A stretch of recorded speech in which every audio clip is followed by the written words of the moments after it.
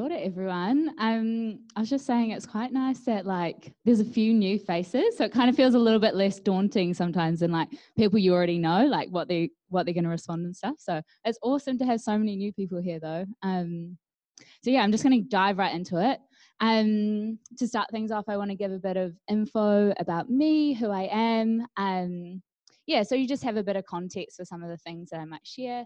And the background that my faith has been cultivated in. For some, this might be super relatable, and for others, it might not resonate as much. So yeah, just take what you want from this. Also, I come from a Pentecostal background, so if anyone wants to yell out some "so good" or "come on," you'll just make me feel right at home. So just welcome you into that space. Yeah, go for it. Tonight's your night. So as Rose said, tonight I'm going to be speaking about worship. And this is my story when it comes to worship. Yeah, she's got it already. Just follow Alana. So my story about worship may not resonate as much with you. But yeah, I hope there's something that you can take away from this. And I want to preface that when I say worship, I'm not meaning just happy clappy, everything's all good, smooth, singing a song worship. But yeah, I mean worship in both the smooth and the rough seasons of life. And I'm also going to pose a couple of questions tonight. So have a bit of a think at the time, but we're also going to come back to it at the end. So yeah, there's an opportunity for some time of reflection as we go through this. So some of my favourite parts of life, I'm married to Tommy, who shared the funny, good story before. I love hanging out with my family and spending time with friends. I was born in the Hawke's Bay, where I spent early years of life, which was quite cool. Love it. And began to explore faith as a little girl when I was there. I was really lucky to, for me, I was grateful to have grown up in a Christian family. And I also had some really cool grandparents who literally prayed for me and my brothers and my cousins every single day. Which is a blessing and a curse at times. There was times when we would get in trouble at school, and my parents would say, "Oh, that's because your grandparents pray for you for your sins to be found out." And we're just like, "Oh man, not again. Everyone else gets away with that, but not us. The Lord is always watching." But they taught me a lot about the character of Jesus as well, which is quite cool. When I was 4, I had my first big role in the production at church. As an angel. So that was quite a highlight moment. And in that church as well is where I gave my life to Christ, which was quite special. The church we were a part of as a family was quite a Pentecostal, signs and wonders kind of church. But it was a really awesome environment for me to learn about worship, quite expressive, and just a cool way to see a different form of worship. When I was 5, I got to graduate from creche and go to Big Kids Church for the first time. And that was pretty awesome, pretty daunting. All the kids are taller than you. But they gave an altar call on the first time that I got to go up there. And they said, "This is just for the big kids tonight. But if you want to invite Jesus into your heart, you think about that, and you can put up your hand and you can say a quiet prayer." And I was like, you know what? It's not just for them tonight, it's for me. So that was the night that I chose that I wanted to be a Christian and that I wanted to invite Jesus into my heart. Which was cool. So not long after that, we moved to Auckland. We went to a family church for a few years, and then we set into what was the most formative years of faith building for me.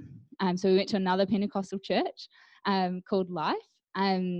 And I'm really thankful for my parents for taking us to a place that, just encouraged us and grew our faith. Gave me a lot of opportunities to attend events, camps, and conferences. And it was at those places where I really chose God for myself and formed my own faith. There was one event, it was pretty outrageous. It was this Holy Spirit weekend. I can't remember the line that it was called, being Empower or something like that. And this American pastor called Jason, he came. He was speaking, and there was preaching. There was hours and hours of prayer and worship and healing. It was pretty intense, and I went along with my older brothers. And the preacher said, he stood at the front, he was like, "No one's leaving this building unless you pray in tongues." And I was like, holy moly, like that's full on, eh? And he was like, so you got to come to the front if you can't speak in tongues. And I was like, sitting in my chair, this little 11-year-old. I was like, no, thank you. I don't want to go to the front. Like, you're freaking me out. So I just sat in my chair and I said, yeah, Jesus, can you give me the gift? And it was right there in my seat that I started speaking in tongues. And this was a moment, I think, of just putting myself aside and letting God be present. It was also mixed with a bit of fear of the intense preacher who also carried around a sweat towel while he prayed for people and slayed them in the spirit. So I was like, mixed with a bit of like healthy godly fear and healthy fear of this man. So fast forward a few more years, some more camps, conferences, Holy Spirit nights, and I chose to be baptized. This was another really pivotal moment in my Christian walk as I invited my friends from school, my grandparents, and I acknowledged to my community that I wanted to surrender my life to Jesus. When I reflect on these moments, I'm struck most by the idea of surrender. It's not something that necessarily comes naturally to us. We want to be in control, but Jesus calls us to surrender our lives to him, to humble ourselves, to submit, and to tell a different story with our lives, asking God to be in control. Worship requires surrender. So, point 1, all people are made to worship. If you aren't worshiping God, there's something that you're worshiping. To be able to worship God, we need to be rid of the idols in our lives.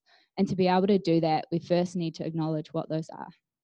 In our culture, this can be a lot harder to identify than in the Old Testament. We see so clearly throughout the Old Testament when Israel is freed from Egypt and wandering through the desert that they get off track time after time, making idols and worshiping those.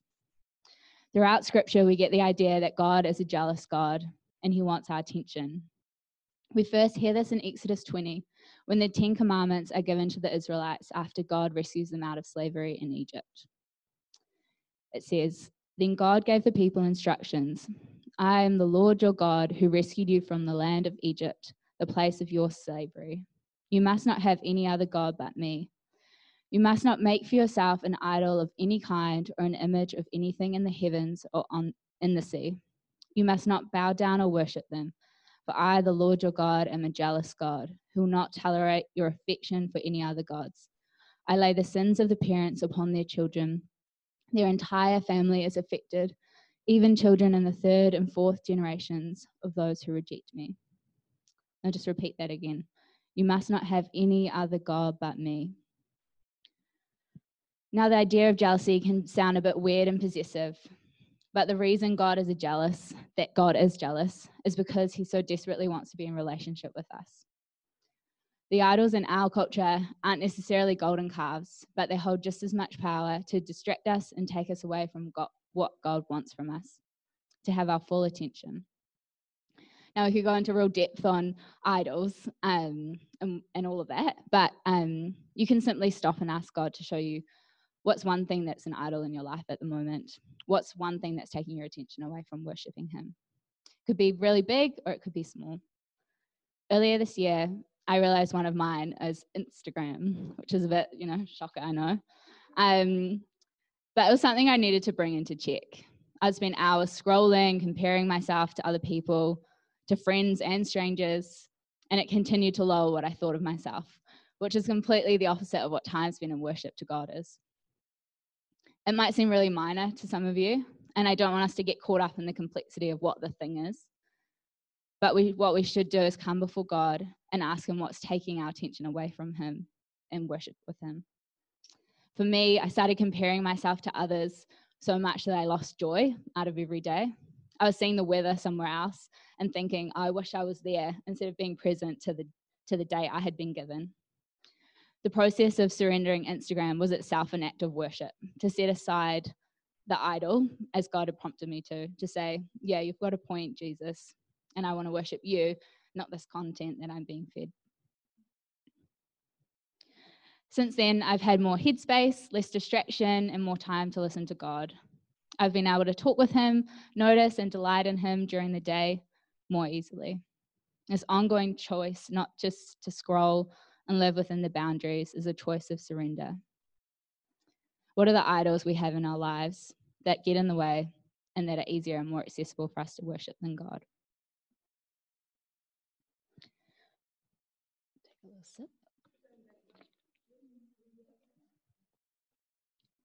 I think Paul sums this experience up well in 1 Corinthians 10. I'm not condemning you or saying there's only one way to live, but I am saying we need to surrender our idols and worship God in all the ways we can. Whether that be in how we speak, how we encourage, how we celebrate our families, how we show up at work. We have God's grace, so we don't need to walk around on eggshells. But we also need to know that we're not any better than the Israelites. We can easily be distracted and muddle our way into worshipping idols. So we need to be aware of the battle we're in. Paul writes this from the perspective of the community working out how they want to be together and how they want to be in relationship with God. I'm encouraged to consider how we can think about this in our community.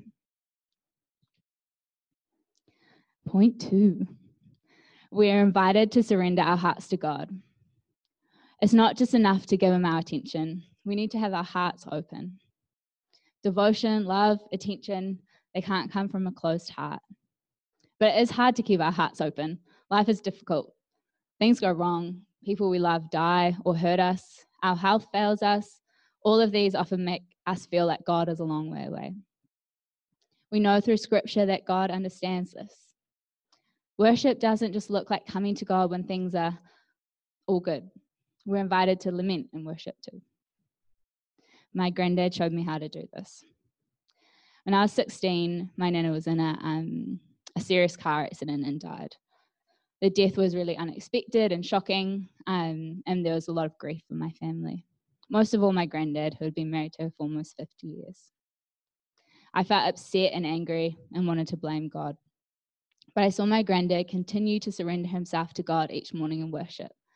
This was often a simple prayer at breakfast, acknowledging that although he was feeling deep pain, that God was in control. This didn't take away the fact that he missed her or wanted her back, but he knew that the Lord had her and he continued to worship, teaching us to do the same.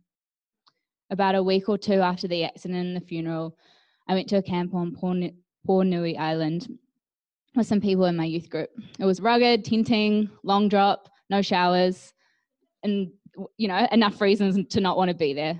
And given what had happened just a week or so before, I certainly didn't want to worship God. But in the little room we had, with just a guitar and a few people singing, I experienced God's love and worship and felt prompted to open my heart to him again. I thought of my granddad and all that he had lost and how he was still able to get up each morning and declare the goodness of God. His example softened my heart and allowed me to open myself up to worship. I'm not saying this is a one and done type of thing. Doesn't mean that we do it once and it's all over. It's a daily choice to open our hearts to God, to be honest about how we really are. This can look like lament or songs of joy. 1 Samuel 13 says, fear God and worship him honestly and heartily. It's not even about the way we are worshipping, but about the posture of our heart. As Connor talked about last week, worship can be in ordinary places like washing our dishes, going for a walk, sitting alone in our rooms, or it can be corporately singing together with others. In the Psalms, we see examples of worship, both in speaking out our deep pain and also rejoicing in our great wins. Both hold the knowledge that when we worship, God is there, he's present, and he hears us. As we surrender our hearts to God and worship, we become more like him. Point 3. Worship is about remembering God's goodness in our life. Worship is about remembering God's goodness in our life. So one of the reasons I wanted to share about my testimony at the beginning was also just to remind myself, why did I become a Christian? Why did I choose to surrender to God? Reflecting on the big and small moments help us to remember what God has done in our lives. Thinking about the way we lived before and what life was like after usually helps us to measure that. We can so easily forget why we became a Christian or the good things that he's done, our testimony, and why we initially chose to surrender to him. So I have this friend who she moved to the Middle East as a missionary a few years ago. The organisation she's now part of went to that area to support Syrian refugees during the civil war. And they provide healthcare and a bunch of other things. So they set up camp in a few different places during the height of the war, and they witnessed some pretty incredible things. She talks about worshipping in song while they could hear gunfire and bombs going off in the background. But they saw Jesus move in some amazing ways.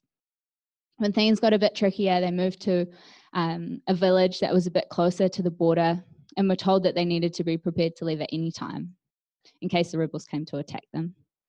So one night they were worshipping together and someone came and told them the rebels are on their way. They had 20 minutes to pack up all their things and say goodbye to everyone in the village. They had to get to the border and escape, which they were completely devastated about. It would be so easy to forget God was in the situation at all of the good things that he'd done, forgetting the redemptive work he had done, ultimately forgetting the powerful moments of worship they had had. In the middle of winter, when I don't want to come to church, when I don't want to leave my house, when it's raining and cold, I'm reminded of my friend and her story of worshipping in a war zone. I'm encouraged to remember where God has moved in my life and to hold on to those promises because he is redemptive.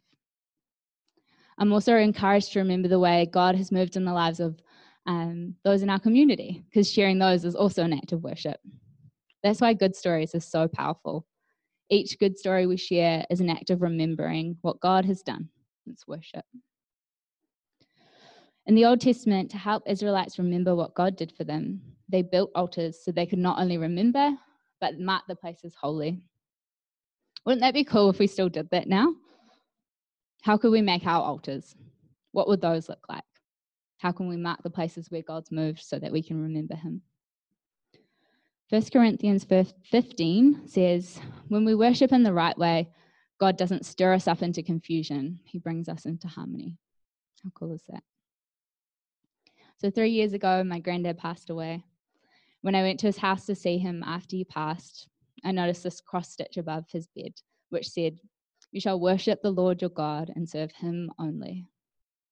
My granddad's life was one big act of worship. The last 7 years of his life without my nana were really hard. But he showed me how the 3 points I've talked about are lived out. Point 1, we're all made to worship. Point 2, we're invited to surrender our hearts to God. And point 3, worship is about remembering God's goodness in our life. So as I come to the end of this, we're going to have the musicians up and we're going to have a chance to think and to reflect on some of the things that I've shared. And as we go into this time, I just encourage you to think about the following things. Is there something that you're holding on to that God is asking you to surrender so that you can worship him more fully? With that thing surrendered, how is God calling you to worship him? And is there a promise that God has fulfilled in your life that you want to give thanks for again? So I'll just hand over to Jess and the crew.